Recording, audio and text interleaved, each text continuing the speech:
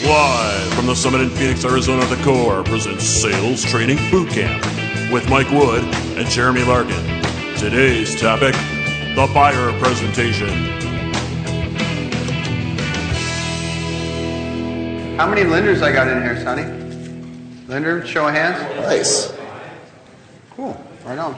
What do lenders want to learn in this class?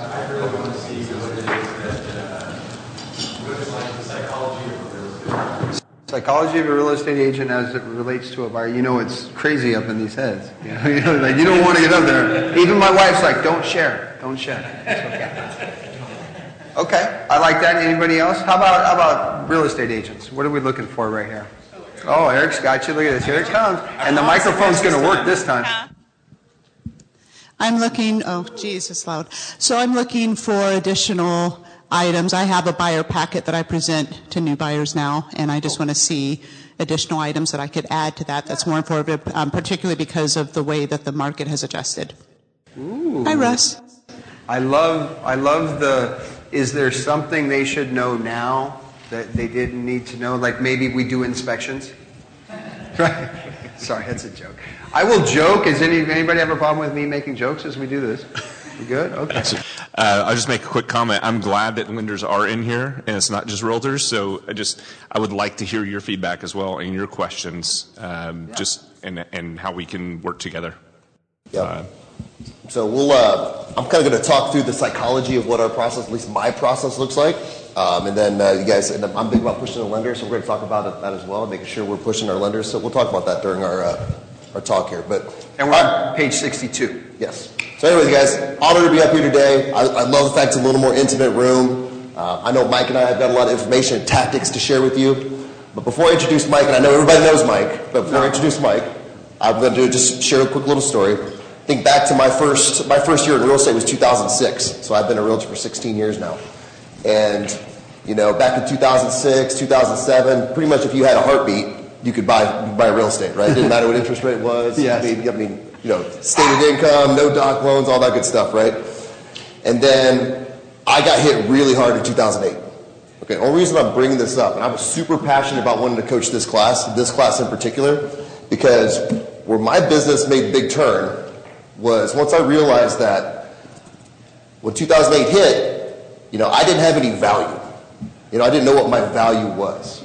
I didn't have a process. I didn't know what my process was. I didn't have a script. I didn't have structure. So what I'm hoping you guys take away from this, because I don't think this is anything like 2008 by any stretch of the imagination. Okay? Oh, yes, it is. But however, I mean, Mike and I have differing We'll opinions get on into this. that. Yes. But anyways, I just want to make sure you guys walk away from this class today with 3, 4, 5 really good tactics, right? And if you don't, and maybe you probably have a presentation of some sort. I see some guys in this room that have been around a while.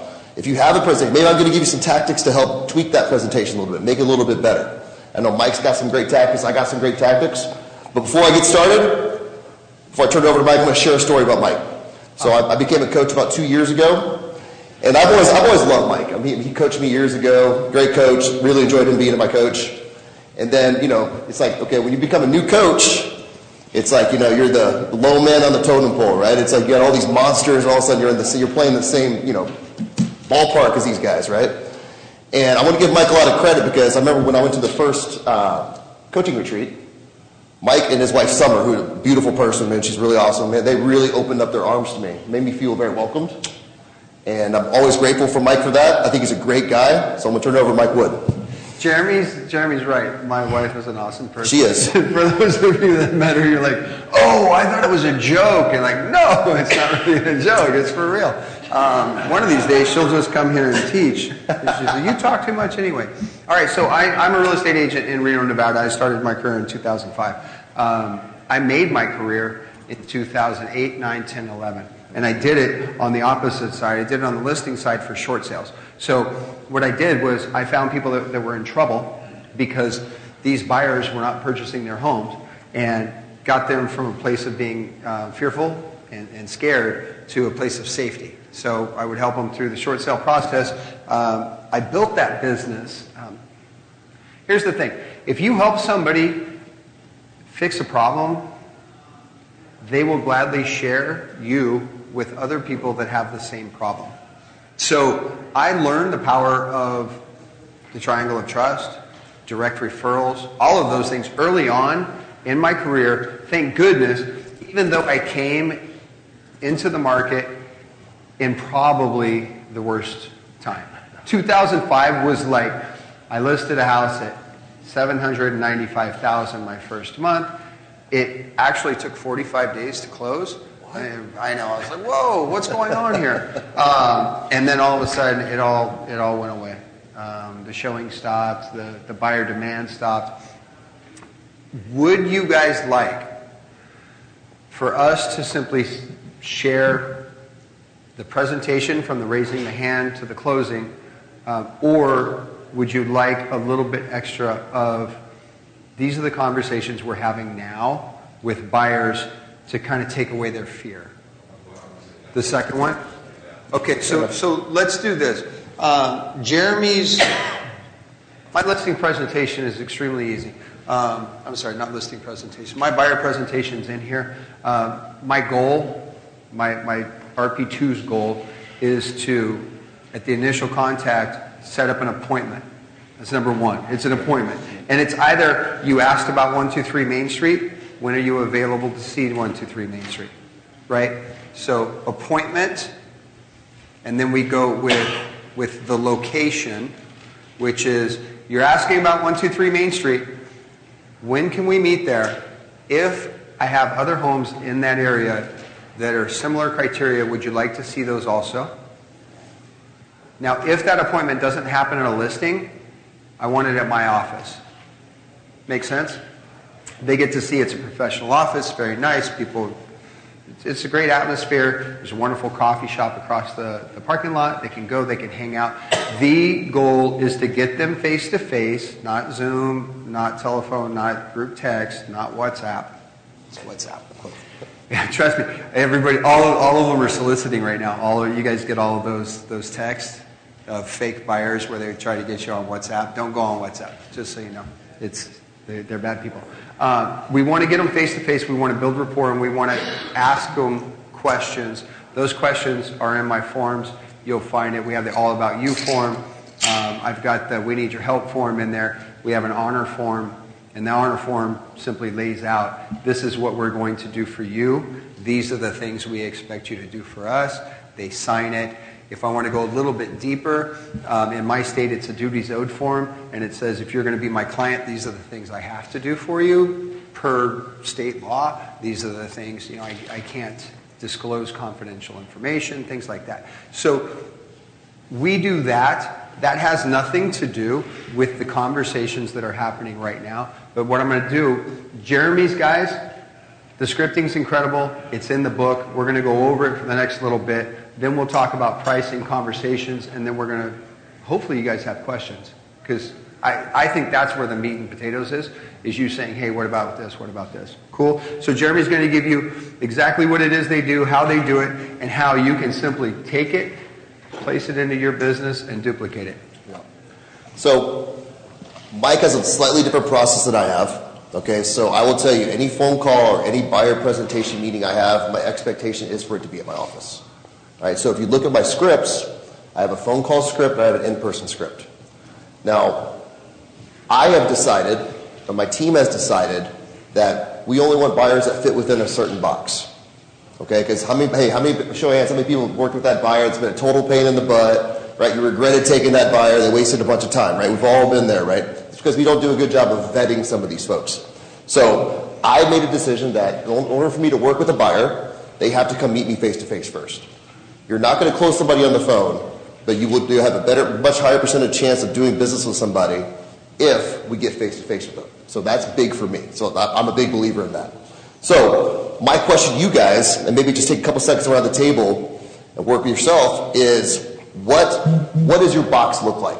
Like, what does your perfect client look like? And I want to hear some traits about what that perfect buyer looks like for you guys. Okay? Oh, sound good? Dude, if you want to do like the biggest table work ever, it's fine. We can simply nail. Like, I have 3 criteria for a perfect buyer.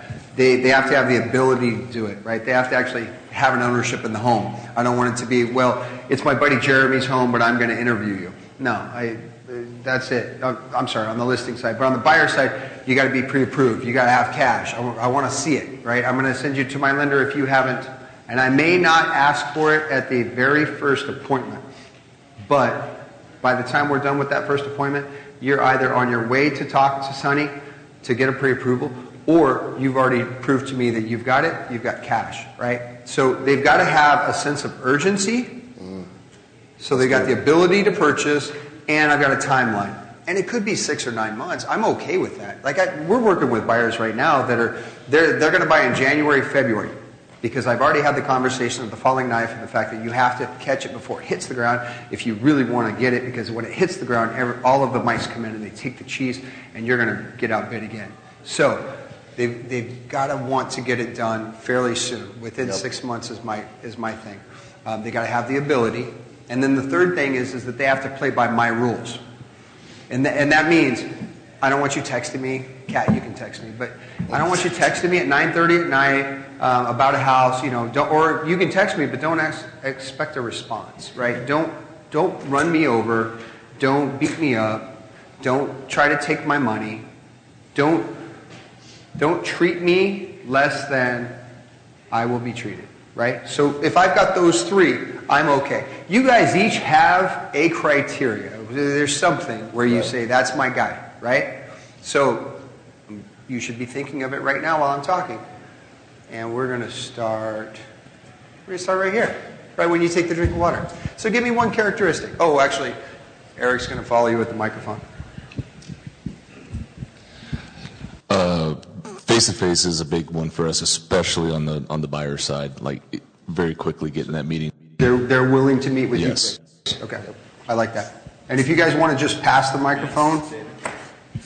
I believe, just like you said, the sense of urgency. Some of the clients, they want to buy a house, but they don't want to make the appointment, or whenever they do, they will have to reschedule. So I think that's, for me, one of the biggest ones. No, and I'm totally okay with, hey, I get transferred in May.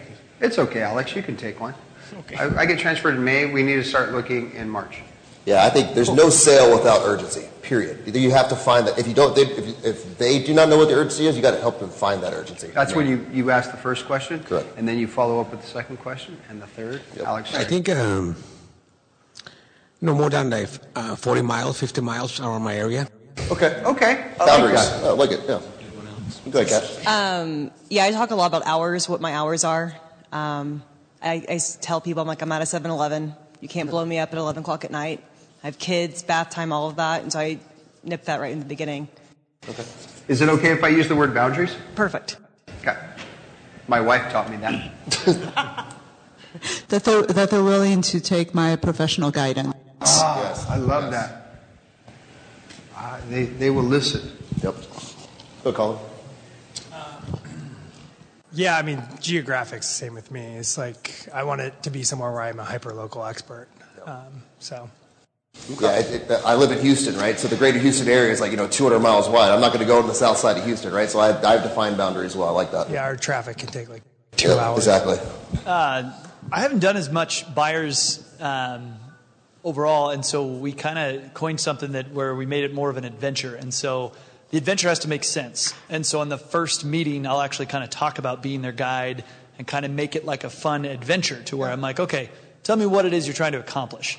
If the adventure is not there and you can tell that there's no wind in the sails and it's literally, we just kind of want to change and we don't know why, but we're just tired of our home. And this isn't the adventure. And there's a lot of times where I'm like, I'm not passionate about it. You're not passionate about it.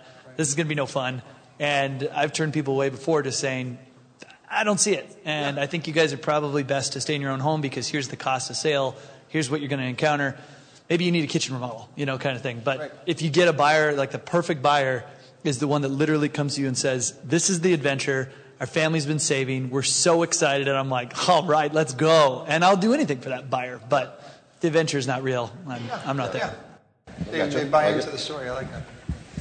All right, Blake. I would say that they value our professional advice, and then also they're relationship oriented, that they can refer us with value. Oh, I like that. In the future. Yeah. And I'll add to that and to the listen that you wrote there. They must be realistic and coachable. That's great, yeah. I was trying to come up with a word, but coachable, for the relationship. What was, sorry, as I spoke, I forgot what. Realistic expectations. Got some on the lender side. Responsive. Responsive, that's good. That's right.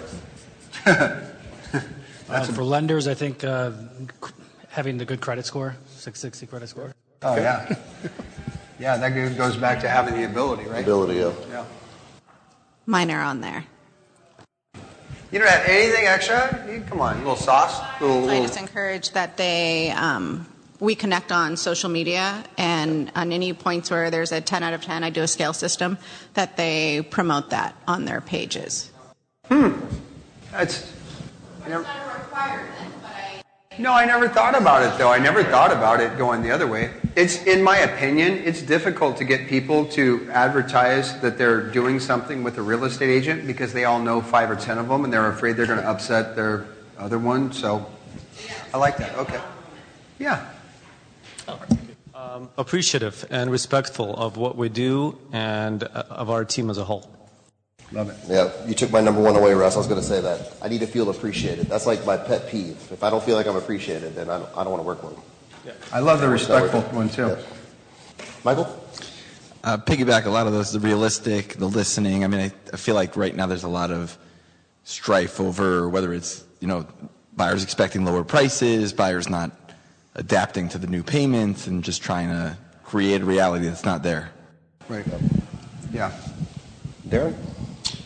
Yeah, it's hard to add to that list, but I know that I have a price point that I basically won't work below, and then anything outside of that, I usually hand off to my showing agent. Great one, dude. Yeah, or, in my case, land. I mean, my land is so cheap that I'm like, I'm not driving 45 minutes for an $8,000 parcel. Yeah. Do it. Totally understand. So, what I want to encourage with you guys, and I use this in my personal life as well, and if you've been coached by me, I know I've said this to you guys, but I got coached on this a long time ago about having my 3 non-negotiables. Right? Having non-negotiables not just in my personal life, but also my business. And I understand we're all at different places in our career, but for me, I find that if I ever break my non-negotiables, right, whatever those are, whether it's my personal life or my business life, it's always a miserable experience for me, right? So I've become very disciplined that if you guys don't fit into that, that's why the point I want to get across is about that, does this person fit into your box? If they don't fit into your box, you probably shouldn't waste your time. It's probably not going to be a good transaction for them or for you, right? Cool. Well, let's talk about your call scripts. All right. Well, so if you turn to page 62, I have my call script. So this is the initial contact script that whether myself or one of my team members executes. And the whole point of the script, a couple of things. Number one, obviously we want to get that face-to-face appointment. That's my number one goal, is to get that face-to-face appointment. Also, I want to know I'm trying to find their pain. Like Rick talked about it today on the main stage about, asking those questions 2 or 3 levels deep. So the whole point of when we're running through this script, I'm asking about, what are the 3 characteristics you're looking for in a house? I'm trying to figure out, well, you want a big backyard. Well, how would that big backyard change your life? Love it. Or how about moving, 10 miles closer to work? How would that change your life? You get more time with your kids, really tugging on their heartstrings, their emotion strings to figure out why they really want to make this move. If you keep your questions at surface level, you're not going to get deep enough with these people, and they're not going to connect with you.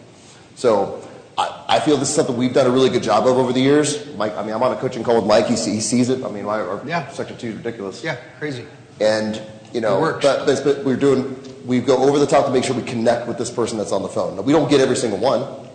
Some people there's a lot of times they get hung up on. Because why are you guys asking so many questions? Well, if that's ever their attitude, we don't want to work with them. So that's okay. Right? So that, again, goes back to having those non-negotiables and who you want to work with. I love that. Well, and you're really, when somebody asks you questions about what it is you want, where is your pain, what it really you typically conveys to them is that you actually care, that you're interested, that you're engaged. And when you do that, they typically reciprocate. And what we have found is that initial contact, especially on ad leads, their guard is up. Yep. I mean, they're like, are you the listing agent? I love that question. All I want to know is, what's the depth of the backyard?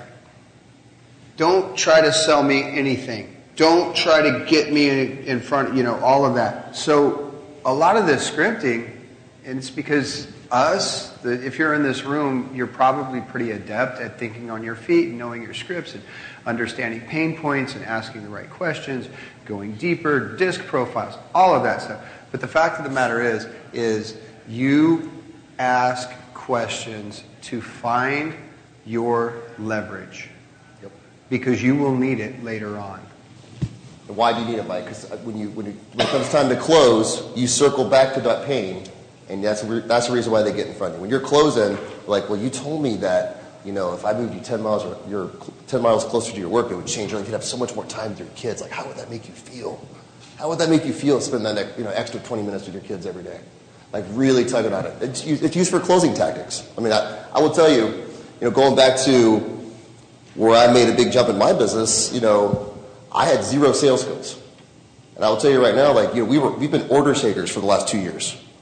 For the most part, we've been order takers for the last 2 years. Now we actually have to shine. We have to polish up our sales tactics. And that's what a lot of this is about for me today. And everything in this script is there's a tactic behind it. It's tactical to get information.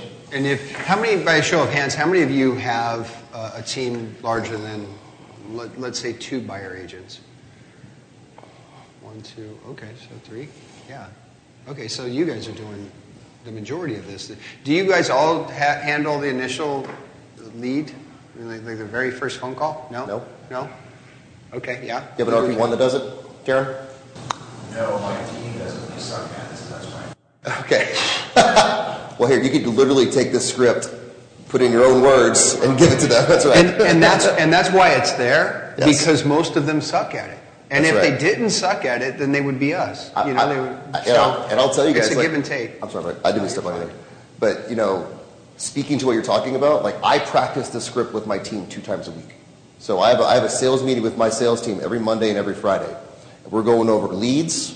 I'm going over my Monday meeting is about my leads from the previous week. My Friday meeting is about leads that are, hot engaged, they're in the car, like these are the next people to buy. And then, so we'll spend about 45 minutes to an hour on that. And then we go right into script training every single time. No questions asked. So that's the only way you get better at this is practice. And I will tell you, like, when they first start, they're bad at it. Okay, I mean, listen, I'm sure I was bad at it too at one point, you know what I mean? But so you have to be okay with, these are coaching moments, these are leadership moments for you to correct your team, to show your value to your team. So I think practicing it is incredibly important. I know we've been like preaching that for years. I hear Rick say it a lot. I really took it very serious over the last couple of years, and it's been a game changer for me. Game changer. Hey, let me ask you, what time do you do that meeting on Friday? 9:30 it starts. Okay.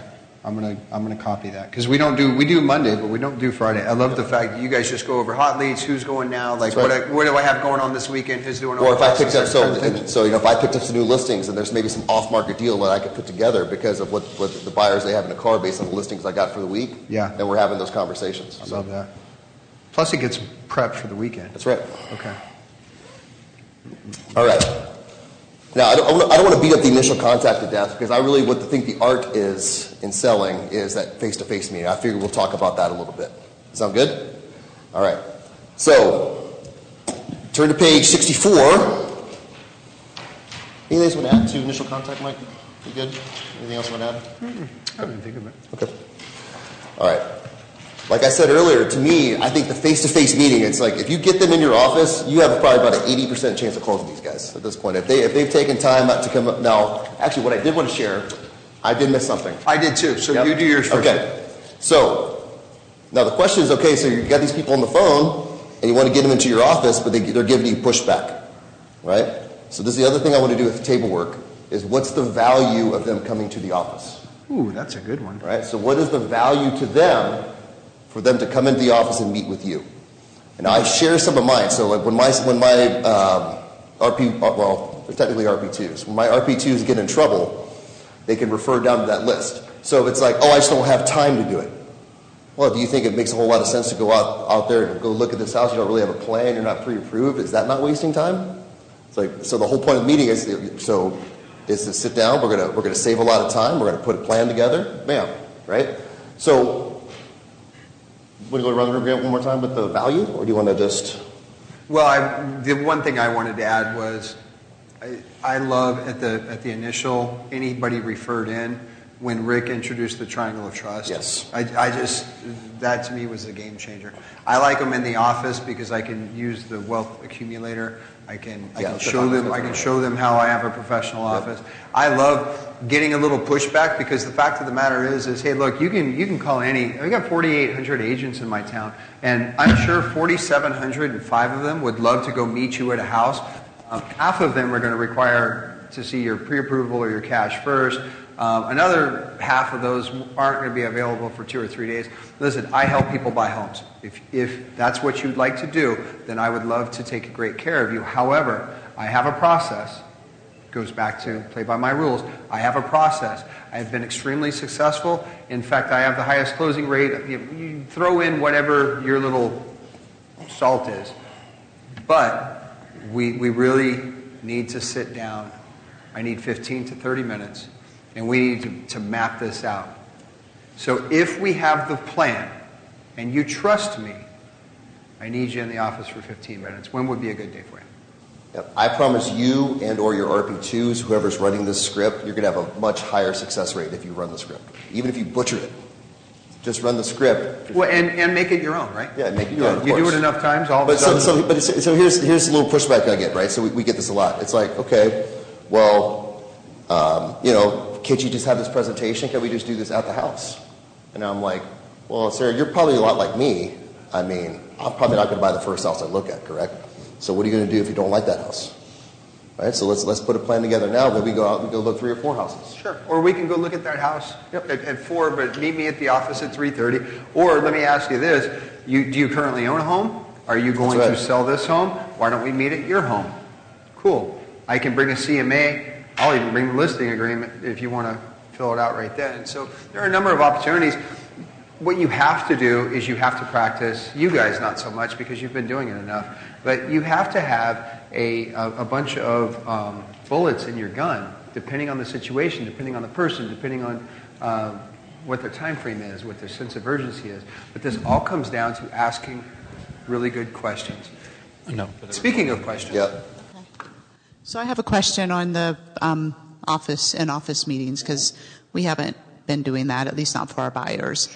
But we do meet them at a home that they want to see. Yep. And we generally schedule additional homes, even though they haven't asked for them, just to have more time to build that rapport. Yep. So I guess my question for you is, because sometimes we'll get someone who comes through on Zillow and they want to see a specific home, and we want to make sure we get them out there as soon as possible before someone else swoops in, because as you said, they know 4 or 5 other agents. So my question to you is, when you have them, do you have them come into the office, and then after that have the home scheduled, so then after your meeting then you guys go out and look at the homes, or do you do those as separate appointments? That's as you are speaking, I am thinking, I could do that. We had always said, it's a number of ways. I think I'm going to buy a home. I'm interested in purchasing a home. Cool, come into the office. Add lead specific to a particular house. When would you like to see it? I'll meet you there. I and some of my agents are good enough to build rapport. They understand the steps. Now, if you're going to meet them at the house, you have 2 options. One is, I got this one chance with them. I'm also going to go show them the 3 other homes that are fairly similar. And then what time, what day would be good for you? If I had other homes in the area, would you like to see those also? Cool, we'll go. Or if you want to go the optional route, and you really want to solidify the relationship, because you could still be one and done after showing all 4 of those homes. But if I meet them at the first house, and then as we're leaving, I go, tell you what, it sounds to me like this one's not working for you. You love the area, correct? Question. Let's do this. When's your next day off? Okay. Could you block out maybe an hour and a half for me? And we'll meet up. I'll get 3 or 4 more houses. In fact, I'll email you a bunch and we can pick them out. But the only thing I ask is that we meet at my office and then we just game plan so that I have when we write the offer, I want to make sure that we have everything we need because I want you to put your best foot forward. And in 15 minutes, I can tell that I like you. Are you comfortable with me? Real quick, so let's share amongst us real quick. Like what would be somebody just name a value? What would be a value to the client to come meet you at the office? What's that? Say again, David. The wow factor. No, but I want the client. Like from the client's perspective, why should they come meet with you? What's the value you're going to give them that why they should come to the? They don't care that you have a name on a TV screen. I do care about that. I do care about that. Right. I don't know. It's just like I said. I mean, the experience. So this is where I want to stop this right here is because, like, if you don't know what your values are as an agent and how you're going to provide value to this client, you guys need to polish up on these skills. And that's what I want you to take away from this. If you don't know, if you can't name off 3 or 4 values as to why this person should come meet with you, you need to have that ammo. You need to have that bullet for your gun because you are going to get pushback.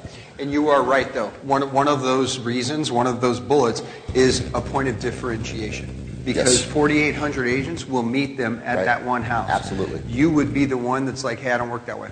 I'll be honest with you. I mean, if I was like, oh man, I got a pain right here, and there's 4,800 doctors, and they're like, yeah, I'll definitely. And then one doctor's like, no, listen, it could be serious. I need you here. This is why, because I don't take this lightly. I really appreciate you reaching out. I'm sure you've read my reviews and you've seen my 750 sales in the last 24 days. So I'm just going to pepper it with, you obviously know this because I'm awesome and these are the things I do and this is why you should be working with me. Like, my clients appreciate the fact that I put all the ducks in a row so that when we submit that offer, the chances of you getting accepted because the listing agent has confidence in past transactions with me because I've done this. Are you okay with that? And then you go, yeah, sure. And then you come down. So he's right. If you don't know what your value is, then there's no way that you can. Right. Otherwise, you're just a commodity. The general public looks at us as commodities, guys. So, like, how you differentiate yourself from everybody else is what's it's gonna be the difference, right? So, like for me, it could be education. Yeah. They may meet with you because of education, or they meet because of you're saving time, right? Or you're meeting because you've got some off-market homes you want to show them they don't have access to. I mean, these are. I don't want to call them traps, but these are for them that come in to see you. They're referred to as value adds. Yes. That's our industry term, value add. I love that.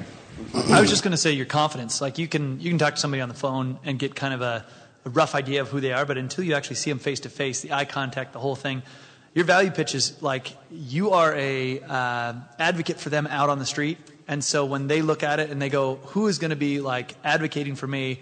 Who's going to be out there like pushing the boundaries, negotiating, doing all that? You get an opportunity to do that right there at your office, and you're at your own home court. So you can be ready and roll. Yep. And that's what I like.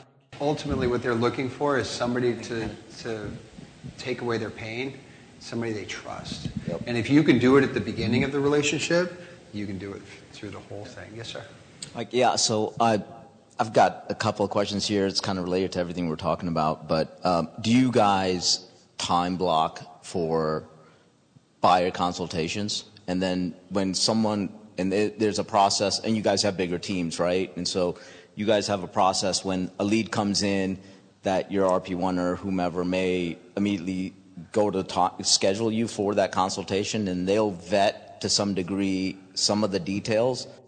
I'll share how it works on my team. So, Well, the reason I asked that also is because as a lender, we seem to we're about to go to an appointment to meet you. And it's like, I got a buyer that just popped up. I got to go show them this house, right? That happens and that's either just what they're saying or whatever. And I just always, and I realize with the smaller realtors, they probably don't have any of the time blocking or a team or any of that. And they're always running on the thing. But, well, it also depends on how you close them. So I was going to talk about this. So when you're closing for the appointment, it's like, I've got 2 p.m. today or 4 p.m. tomorrow. Which one works for you? You don't give them the option.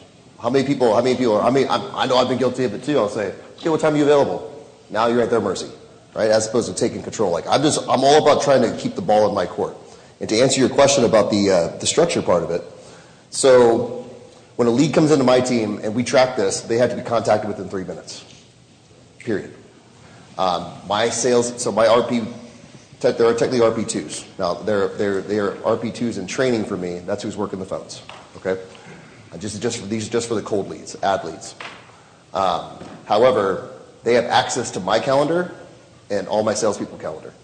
So, and we all have time blocked off in our schedule, so they can schedule that up, whatever that looks like.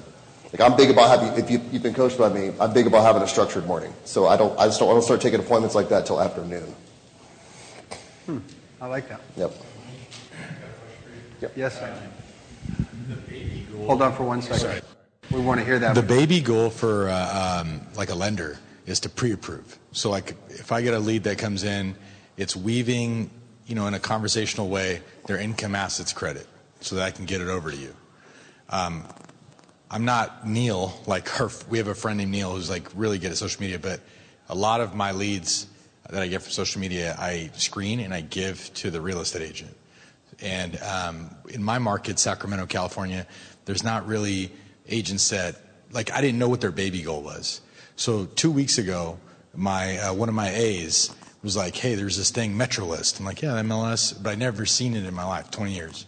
And he showed me, he's like, here's my logins. He showed me that you could put people on a drip to send, the client homes, and they can accept or reject.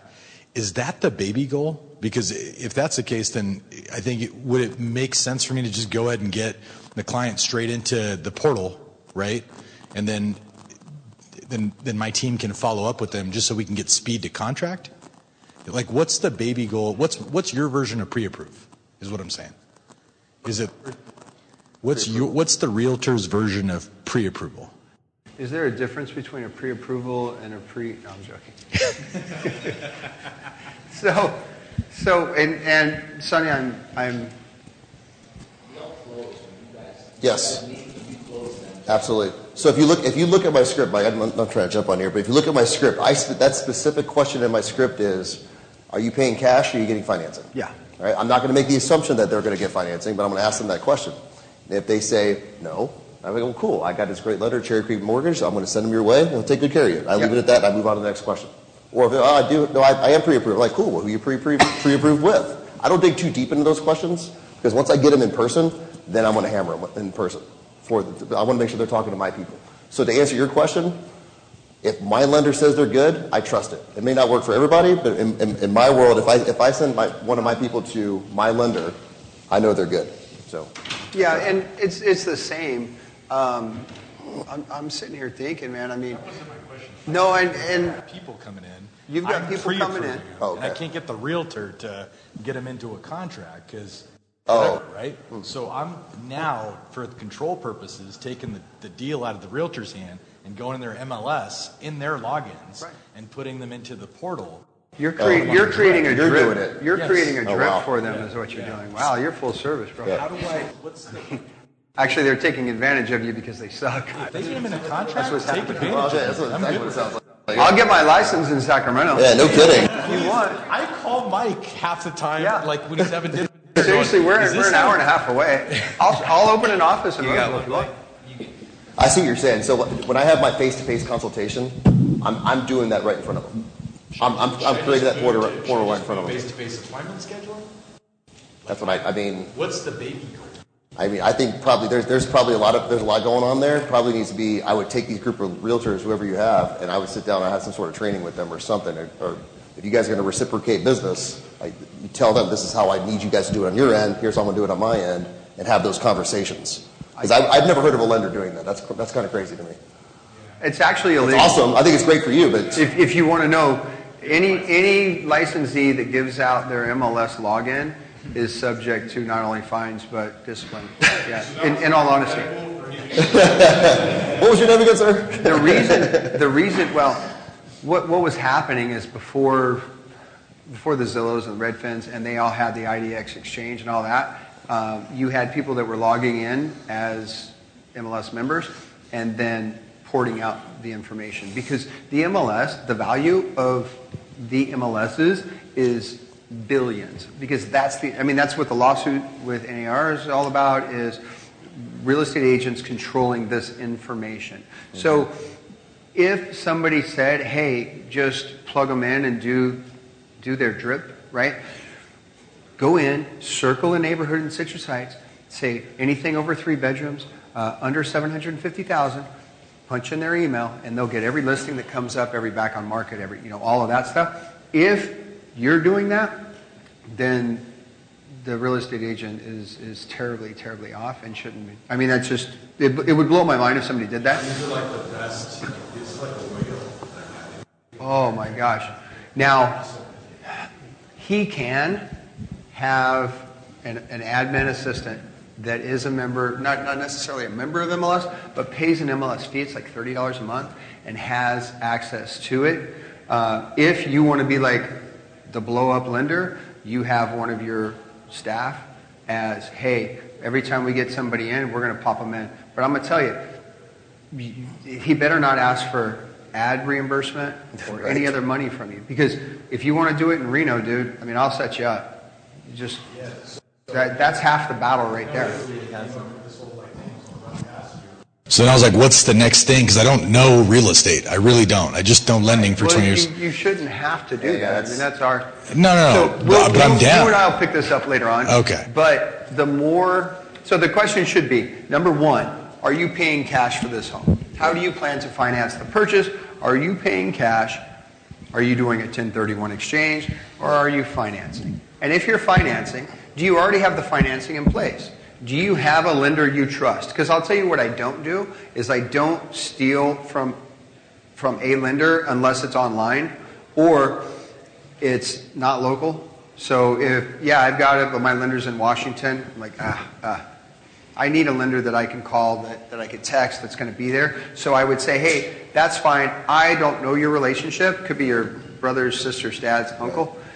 But if you need somebody locally, I've got somebody. And if they say, no, actually, that was my next call, do you know anybody? You don't? Let me give you somebody. I give one card, one phone number, one name. The easiest way for me to do it is start a group text. And the group text starts out with, Sonny, man, hey, listen, I want you to meet Jamal. Jamal is looking to buy in Citrus Heights about $750,000. He's thinking, but if you could just kind of get with him, hey, Jamal, I'm going to hook you up with like the coolest loan guy in town. He'll take great care of you. And then you go, hey, I'll text you on the side, or is it a good time to call? And you take over that. Then you come back, please come back to me fairly soon and say, this is what's going on. Yes, no, etc. Like Jeremy said, I just need you to take care of it. Like, don't drop the ball. Don't tell me yes when it's bad, all that. You could, if you've got real estate agent and mortgage or right next to each other, I would have no problem with you sitting in on the initial consultation. That would be a nice little rapport builder. Yeah, totally use the drip. Let me tell you the reason we use the drip. The drip is, this is the metro area, this room. This table is the neighborhood that they want to be in. They have been using online websites to look at homes. Every time they use an online website, there's a little button that comes up that says, see this home, contact agent, et cetera, et cetera. Those typically don't go to me. So what I want is I want to supply them with all of this information on a daily basis. Anything new comes up, they get it. But I want it to be branded to me. So it has to either go through, so I like to use the HomeSnap app that I send it to them. There are a number of ways to isolate them, but what you're trying to do is you're trying to date somebody, and you're taking them out of the club, and you're putting them into your car. Get out of my dreams. Real quick, I want to piggyback on something Mike said too. Billy Ocean. I'd be really careful, and I saw we got some questions, okay? But I'd be really careful, taking your dating analogy.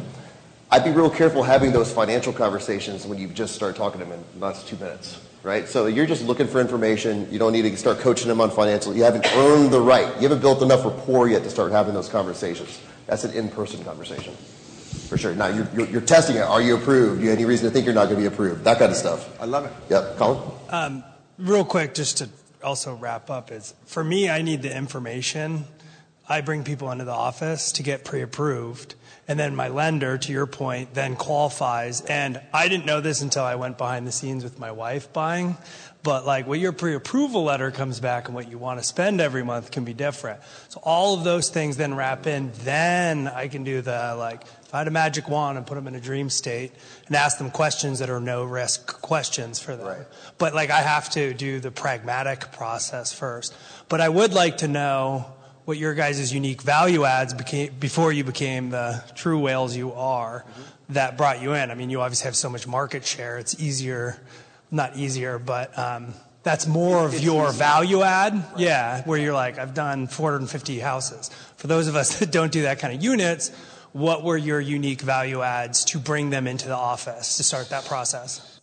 Let me grab the first one because it's the easiest. When I didn't have the market share and I didn't have the overwhelming numbers and all of those things, it came down to personalized service.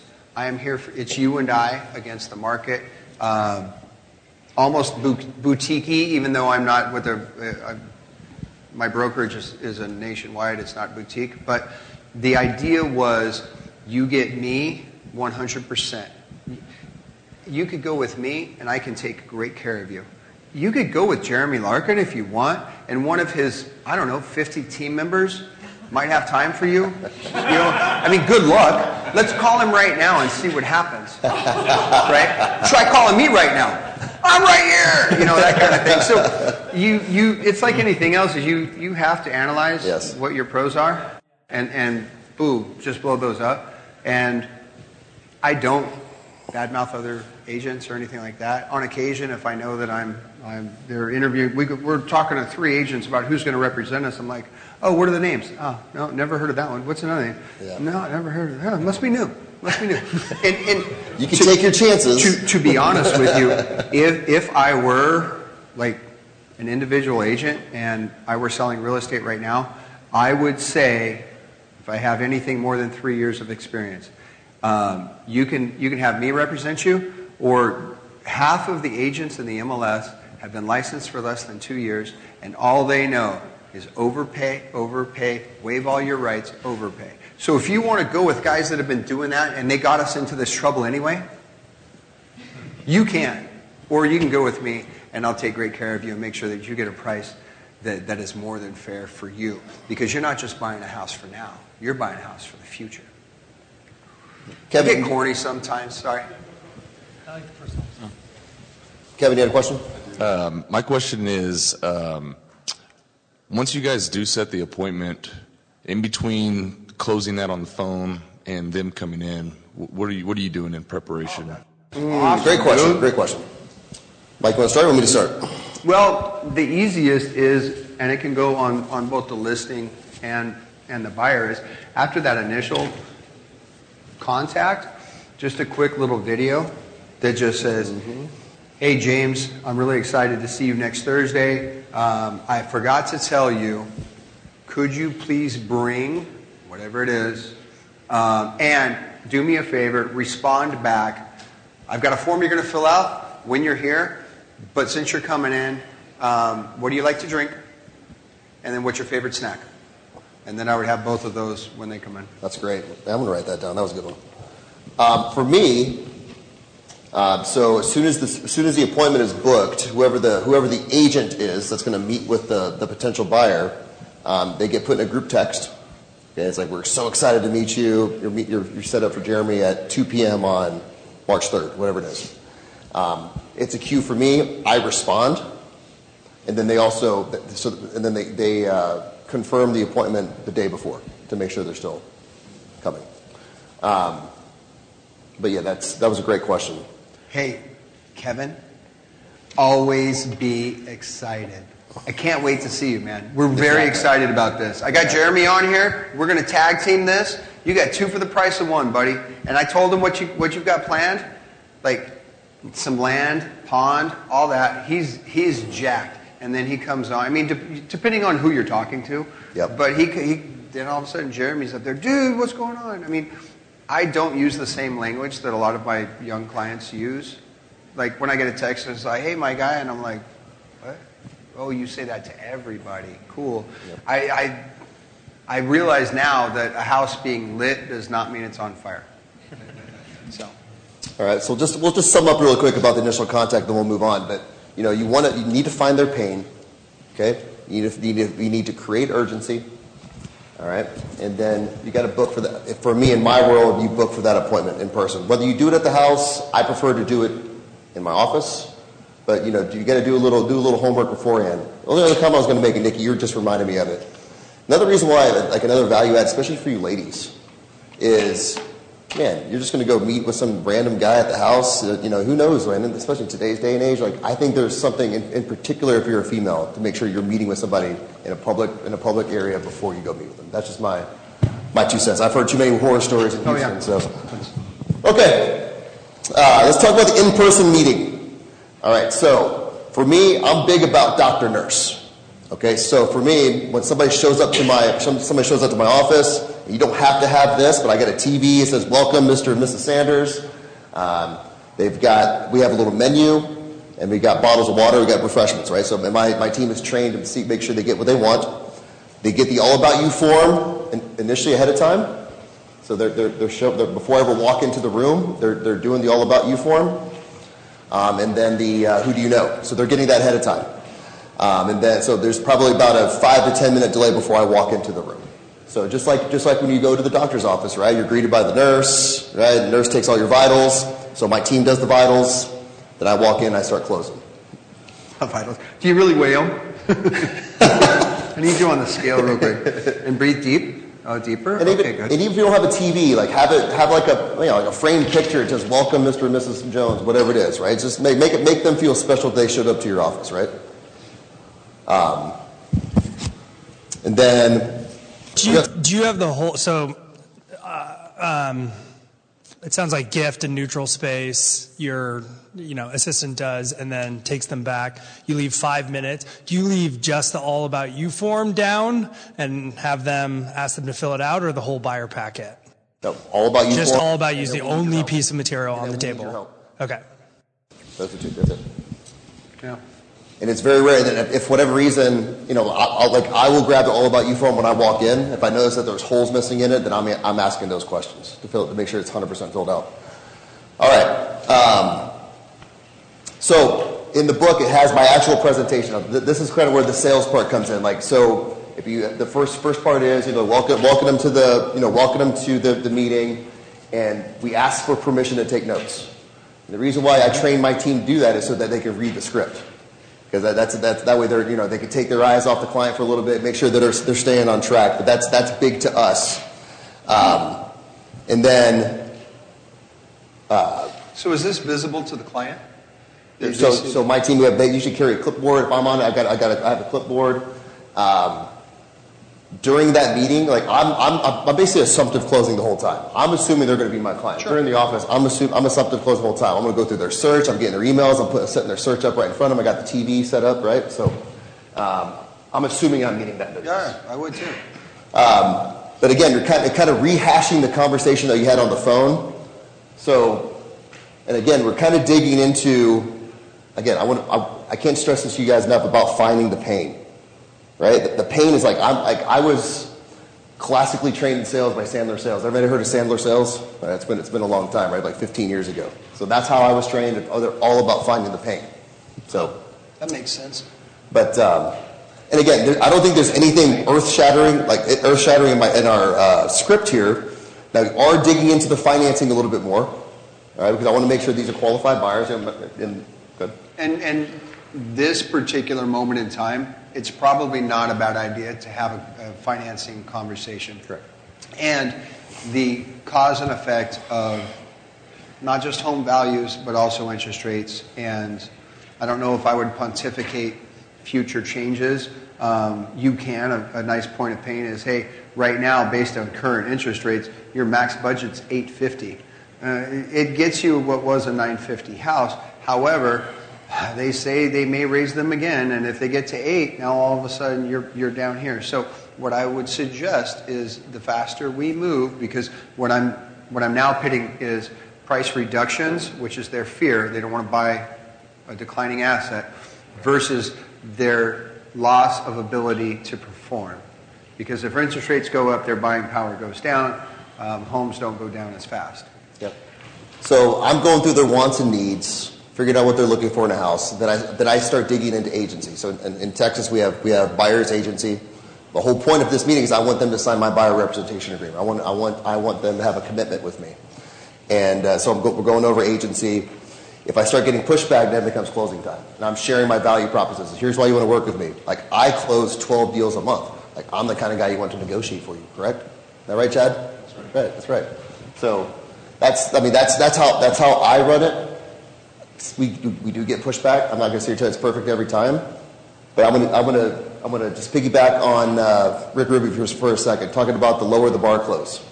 I will tell you, I close 90% of my deals with the lower the bar close. Hey, listen, Mr. Buyer, I know that I have not built enough trust with you at this point, and you're not ready to commit with me.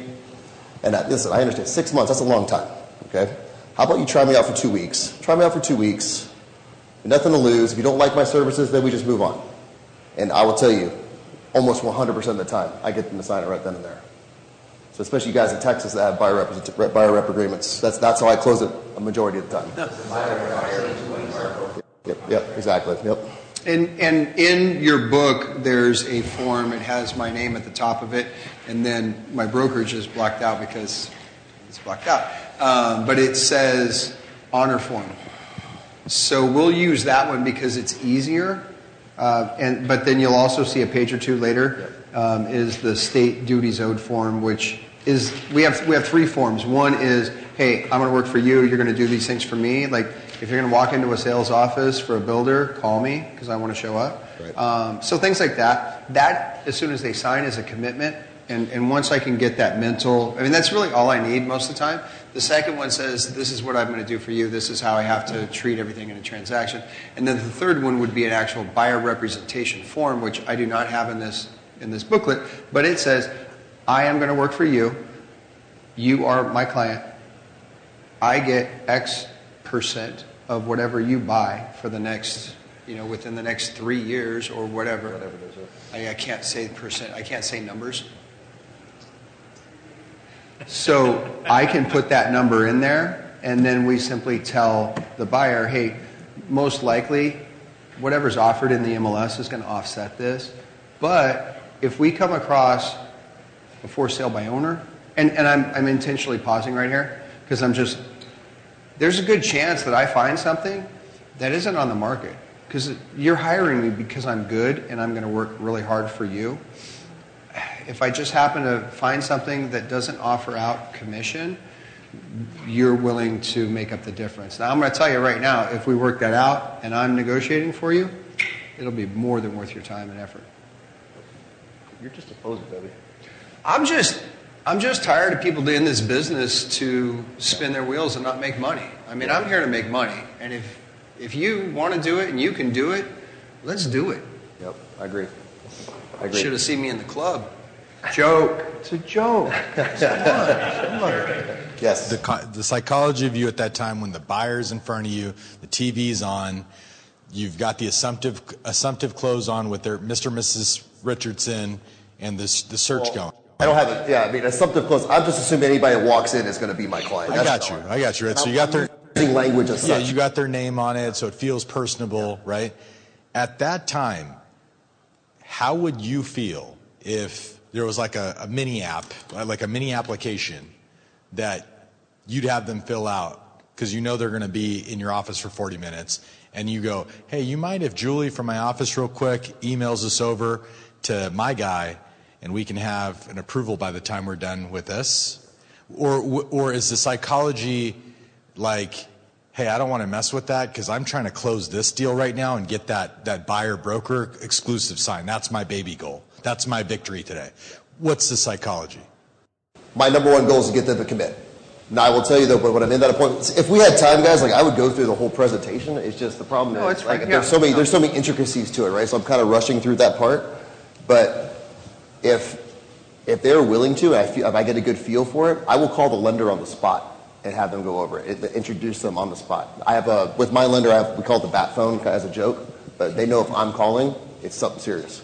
So I just want, the only reason I ask is I just want to see if I can narrow the intricacies, like the steps, because if you don't, and let's say you close that, your next step is to group text based on what you said, the lender. But then if that lender is like family time or whatever, right? Then it could be the next day. Now they have second thoughts. I was wondering if you guys already had a scenario in where you're like, no, this is how we do it, and it's faster approving, it's faster to the contract finish line. Sonny, and I will tell you that we typically don't. It's here, go here. But if my preferred lender gave me, let's say, an iPad that had the website, and I could simply hand it to them, and they just punched in a couple things, and then they press send, and the screen clears. I don't see their income. I don't see their debt. I don't see that. And I say, hey, I'll give you drink your Dr. Pepper and your Fritos, and just fill this out real quick. I'm going to go down the hallway and do some stuff. I really don't want to get into your finances. I mean, if you want to share, that's great, but I don't need it. My lender does, and here's the easiest way to, like, I could text you the app, and I could do all that, but if I just hand it to them, and they go, got a little keyboard, off, done, takes 5-10 minutes. Yeah. I don't typically do that. Don't you have a link that you send to your clients so they can go ahead? Yes. Yeah, but the case with that is, I got a beautiful link, and it's even domained, and it's keyword search, 916mortgage.com, right? But the whole purpose of it is to, it was not a shameless plug. That was awesome. Nothing shameless about it, for sure. but like, even if you're sending a link, it's another step, right? I was generally asked that question because they do a lot of transactions, and I wanted to see if I can't. Dude, I've been doing lending for 20 years. I can't be a realtor. I don't know what a realtor's thinking, and that's why I'm in this class. I'm trying to figure out if the realtor's scared, if they push financing too early, that they may have made this person not commit to an $800,000 home, or it sounds like the goal is to get a buyer broker exclusive with the agency at that moment, and then after that and the main goal is to get them in your office. That's the goal.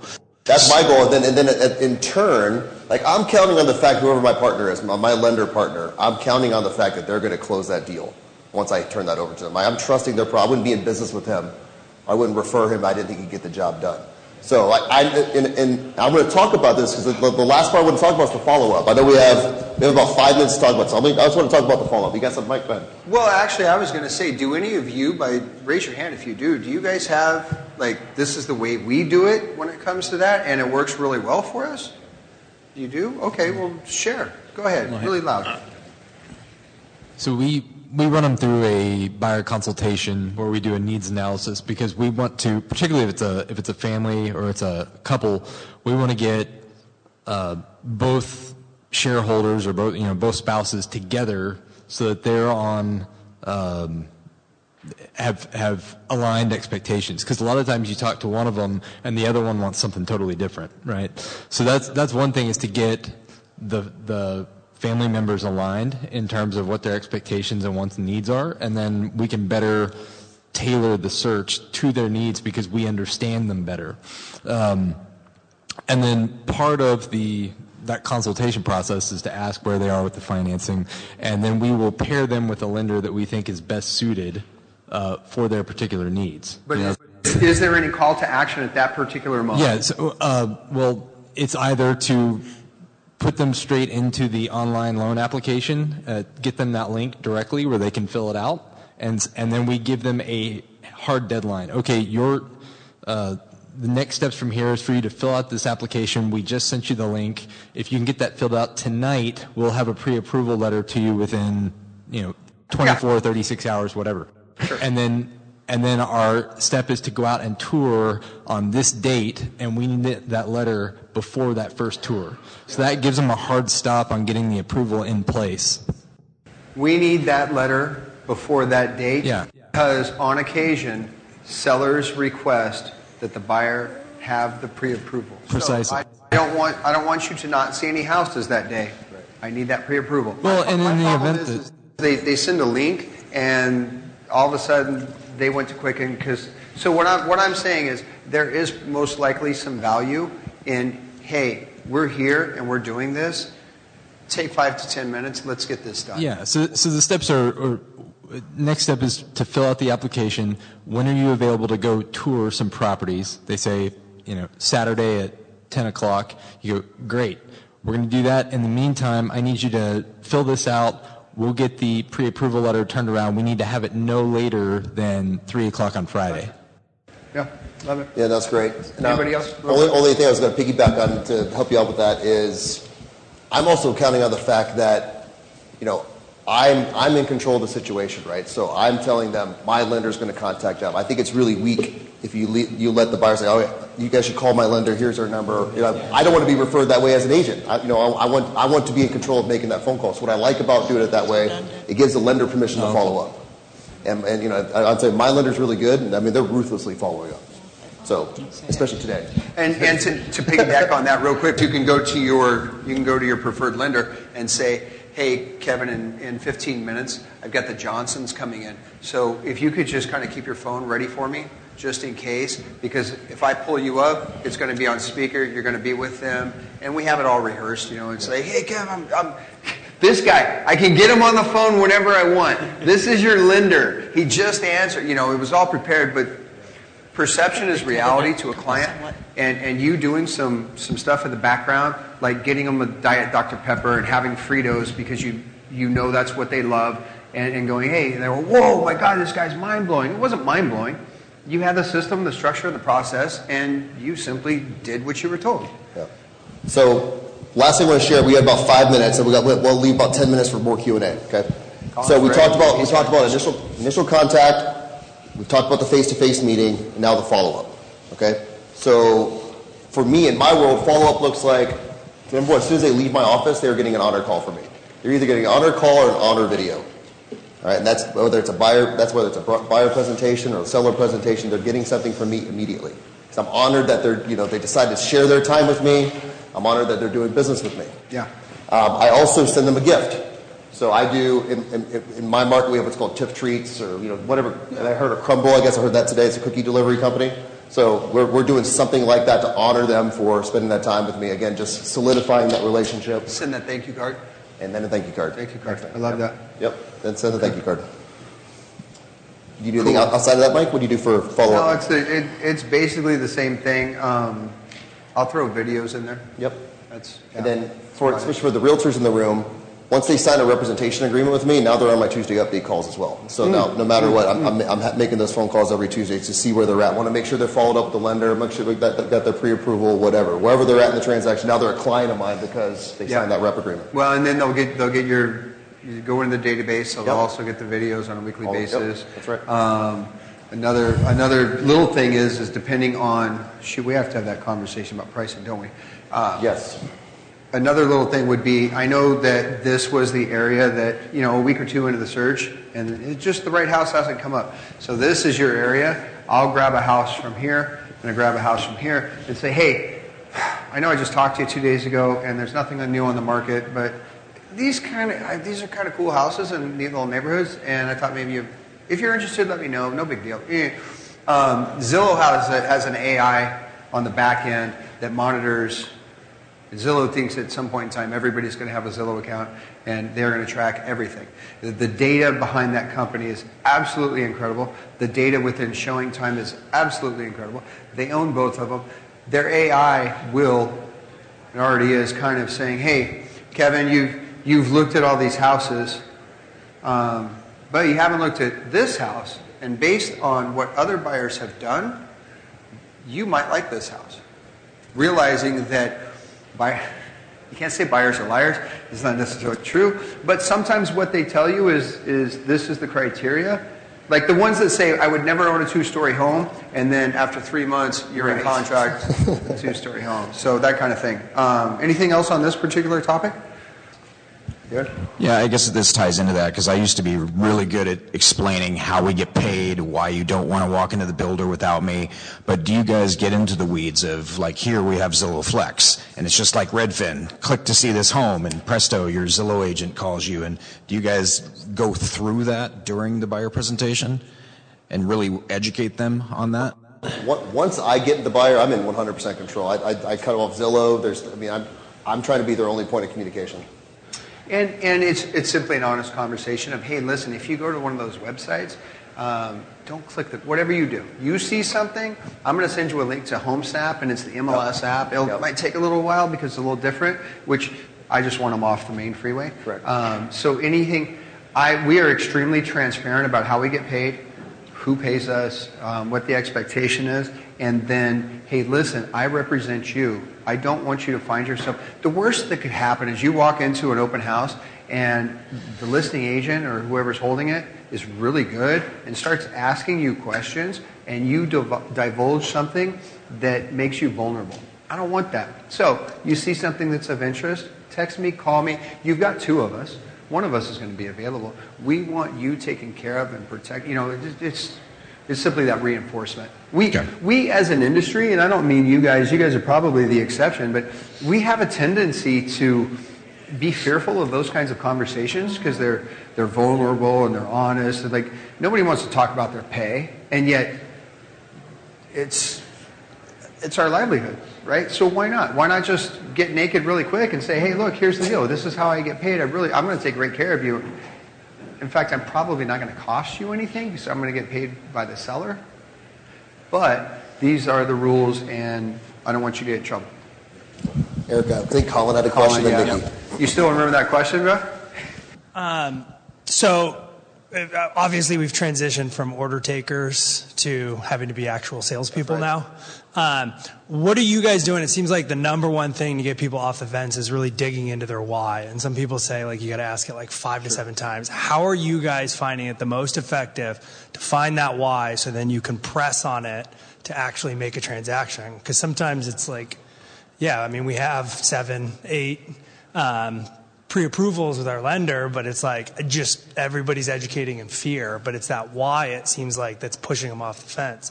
Talk about the why should they buy? Yeah, like you said, it's like you want to be within 10-minute drive. I mean, like I will share my exact script. Okay. So today's interest rates market's right around 7%. Is that a fair statement? Okay. So I've had plenty of buyers come to me and say, well, we're just going to wait till the rates drop, maybe around 5% or something like that. So I said, okay, well, let's do some math. Right? With the whole tone of this summit's math, right? So call it a $400,000 house. It's realistic for me to think I can get a 5% discount in this market. Right? Call it $20,000. Okay? So I start looking at a $400,000 amount finance. The difference between 7 and 5%, it would take that delta that they're going to save would take 41 months. 3.5 years to equal the discount they can get in today's market. So the question is, what's more important, the sales price or the interest rate? And actually, I'm going to give my man Kevin Rogers here some credit because he came to my site visit, and I've been using this almost all the time. Is you get one chance at sales price, you're just borrowing the rate. One chance at sales price. So I'll give you another example. I had helped a client last week. It was an $860,000 house. I got it wrapped up for $740,000. Start doing the math on the difference of interest. It would take 10 years for them to save that amount in interest if they were to wait, as opposed to the $120,000 discount they got on the front end. Does that make sense? So basically what that presentation is, you're paying a premium, which is interest rate. You're paying a higher premium for a lower price.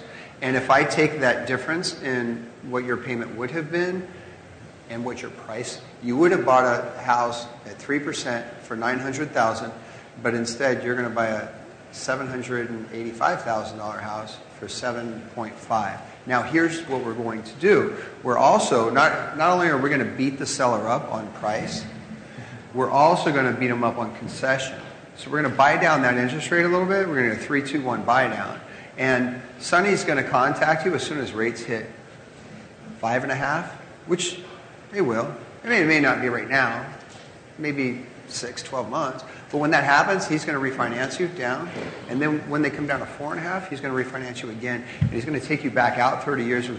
We're eventually going to get that monthly payment kind of close. Like, nobody's going to get 2.5%, 3%. Not in the next 10, 20 years. And if they do, the economy is going to have to be so freaking bad that the Fed allows it to happen. Like, can you imagine? So it's just the fact of the matter is this, and I'll do it really fast. Hold on, Jeremy. Don't do it. Okay. Time, value. Now, the movement of the market, there's 2008.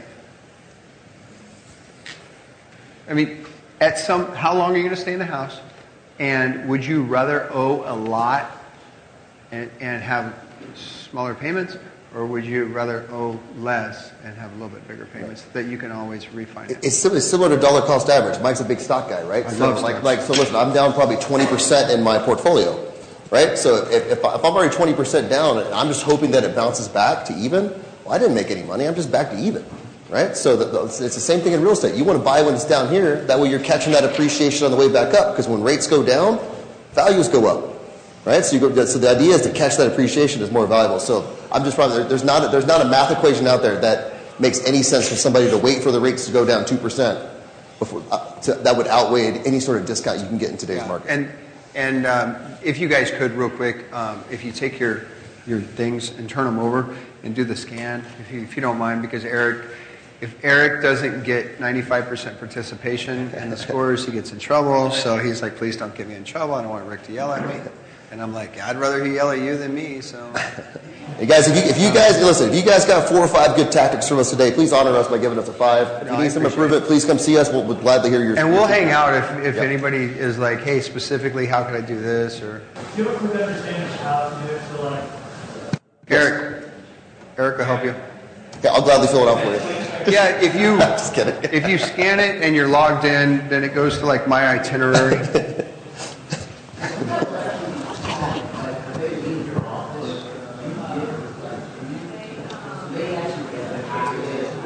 Yes, I have an information packet they take away. It's got my resume in it. It has the buying process. If you email me, I'll gladly send it to you. My itinerary. That's where it is. Thank you, guys. Appreciate y'all. That was great questions, guys. Great questions. Thank you. You've been listening to the Core Sales Training Bootcamp.